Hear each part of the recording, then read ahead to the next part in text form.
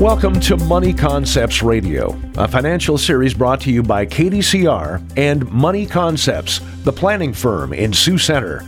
The following is not to be construed as tax or legal advice. Welcome back. My name is Tom DeYoung, financial planner with Money Concepts, the planning firm in Sioux Center. And today is part 2 of our series on 10 financial goals for 2020. Last time we discussed the concept of proper goal setting instead of making resolutions. And after proper goal setting has been done, you need to create the systems that support or back those goals. Systems are required to form the habits necessary to modify daily behavior in order to reach goals. You can set all the goals you want, but if your daily behavior does not change, you're no more likely to reach your goal than the previous years.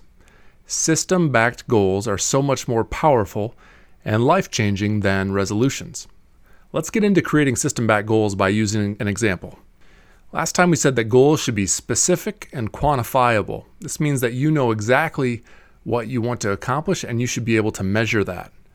Let's say that you want to spend less time at work and more time at home. A worthy goal? Absolutely. But how much more time at home? You need to choose something specific. Let's say that you'd like to be home earlier 2 days a week. Okay, which days? Wednesday and Friday. How much earlier? 4:30 instead of 6 p.m. And how are you going to accomplish this? By blocking it off in my calendar as an appointment and setting a reminder alarm. Okay, now we're getting somewhere. Remember not to bite off more than you can chew. If you try to revamp your whole daily schedule all at once, you may not stick with it. It's like going from a sedentary lifestyle to trying to be a fitness fanatic all at once. Research shows that trying to change more than 3 habits at the same time usually results in failure. Goals need to be realistic. Establish some small habits, then build on those and establish more. What's required to be extraordinary is to simply do little things consistently that are out of the ordinary. If ordinary is sitting on the couch for 2 hours each night watching TV, what would extraordinary look like? Cutting that time in half maybe, and instead reading to your kids, working on a hobby, or exercising? And what happens if you don't stick with it? And how many days does it take to create a habit?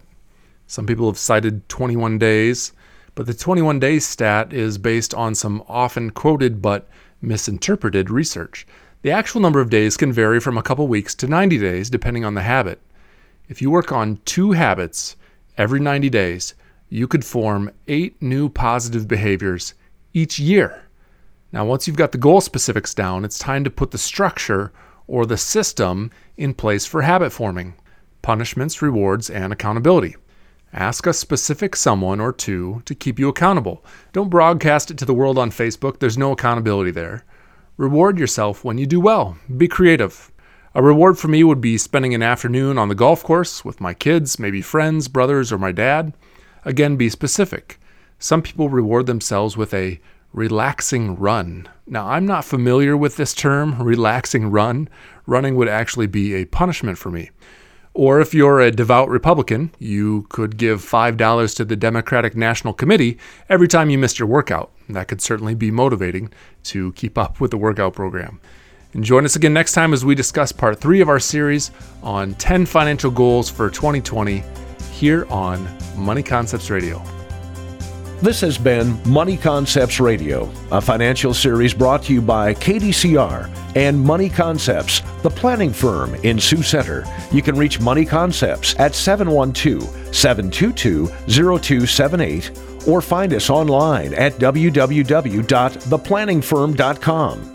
All securities through Money Concepts Capital Corp., member FINRA, SIPC.